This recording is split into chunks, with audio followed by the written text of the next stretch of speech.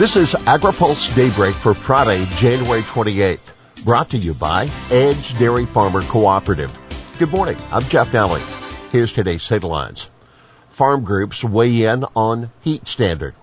U.S. commodity missing for Chinese New Year.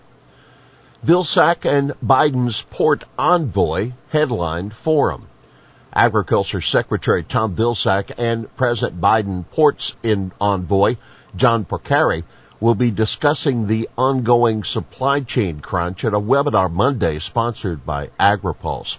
Other speakers will include Representatives John Garamendi of California, Dusty Johnson of South Dakota, co-sponsors of the House-passed Ocean Shipping Reform Act, as well as Andrew Huang of the Port of Oakland and John Eisen of the American Trucking Association.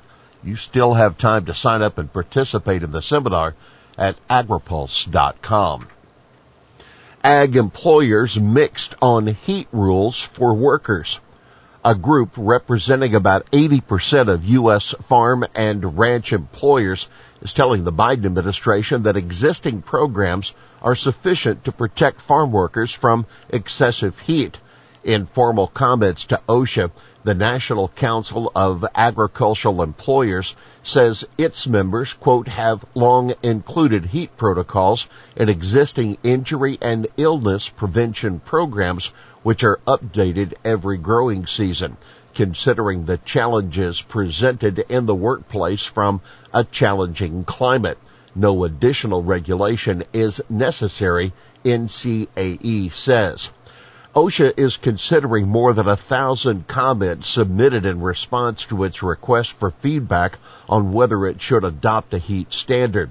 The Northwest Horticulture Council, by contrast, says it recognizes the benefit from, quote, the establishment of baseline standards to ensure that workers are not placed in a situation where they're asked to put their health at risk.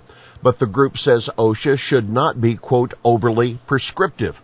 The council says it would be appropriate to require growers to have a written heat illness prevention program and to train workers how to identify and respond to heat stress. Now keep in mind, the agency doesn't have a specific timetable in place for the potential rulemaking, which also was supported by letters from 13 Democratic senators and 24 Democratic House members. GOP senators push EPA on refinery exemption denial. 15 Republican senators, led by the ranking members of the Environment and Public Works Committee and the Energy and Natural Resources Committee, say EPA improperly denied all pending refinery exemptions from the renewable fuel standard. In a letter to EPA, the senators also say the agency's proposal to raise biofuel mandates in 2022 will increase the cost of biofuel credits or renewable identification numbers and make the financial hardships for small refiners even more extreme. We'll have more AgriPulse Daybreak after this.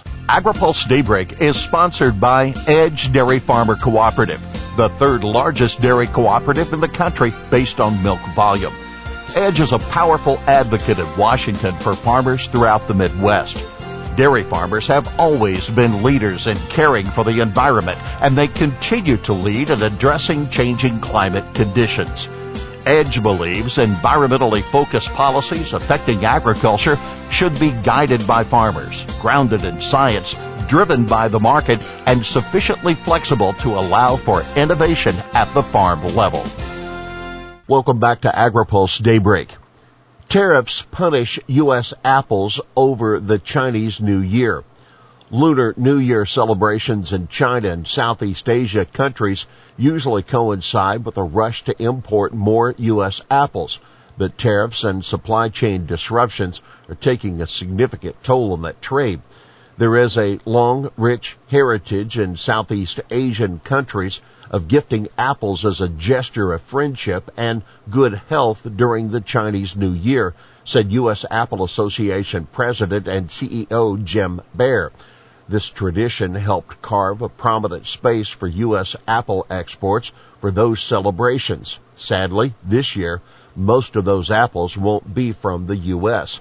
The situation is especially bad in China, which still has tariffs on U.S. apples to retaliate against U.S. steel and aluminum, Section 232 tariffs, as well as Section 301 tariffs. China exempts some importers from the 301 retaliatory tariffs, but some don't get exemptions. China's tariffs on U.S. apples total 50%. China remains a driver in U.S. soy trade. Chinese buyers were still in the driving force of the U.S. soybean trade during the third week of January. That's according to the latest data from the USDA's Foreign Agriculture Service. Total net export sales of U.S. soybeans reached 1 million metric tons for the week of January 14 to 20. More than half, 540,000 plus tons, were sold to Chinese buyers for delivery in the 21-22 marketing year.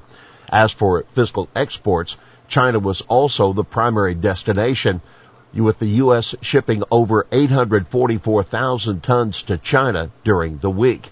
Again, that was about half of the total of 1.6 million tons. Mexico was a distant second place.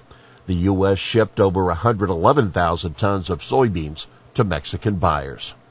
Areas of the plains severely short of moisture.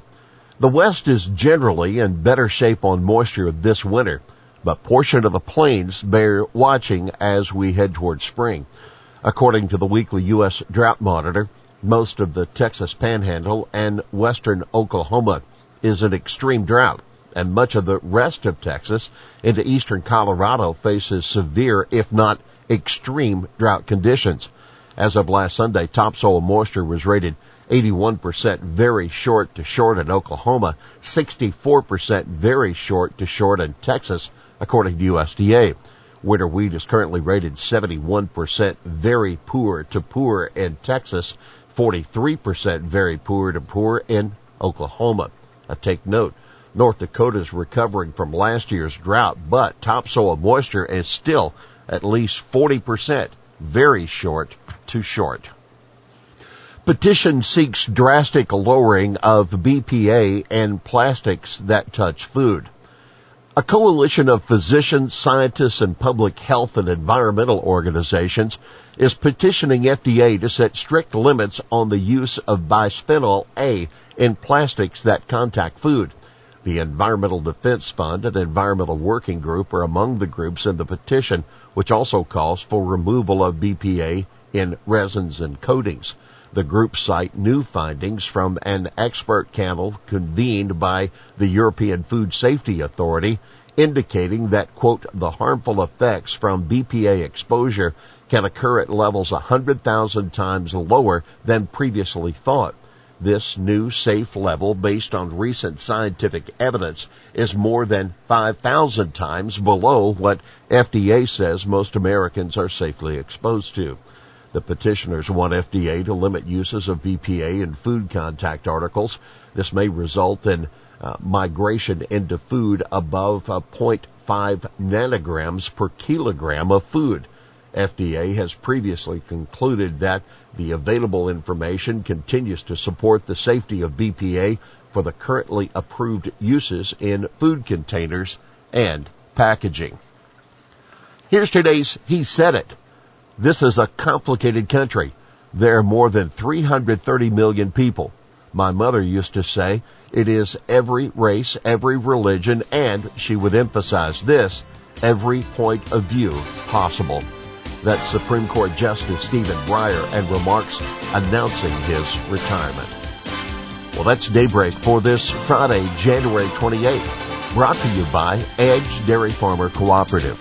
For the latest news out of Washington, D.C., visit agripulse.com. For AgriPulse Daybreak, I'm Jeff Nally.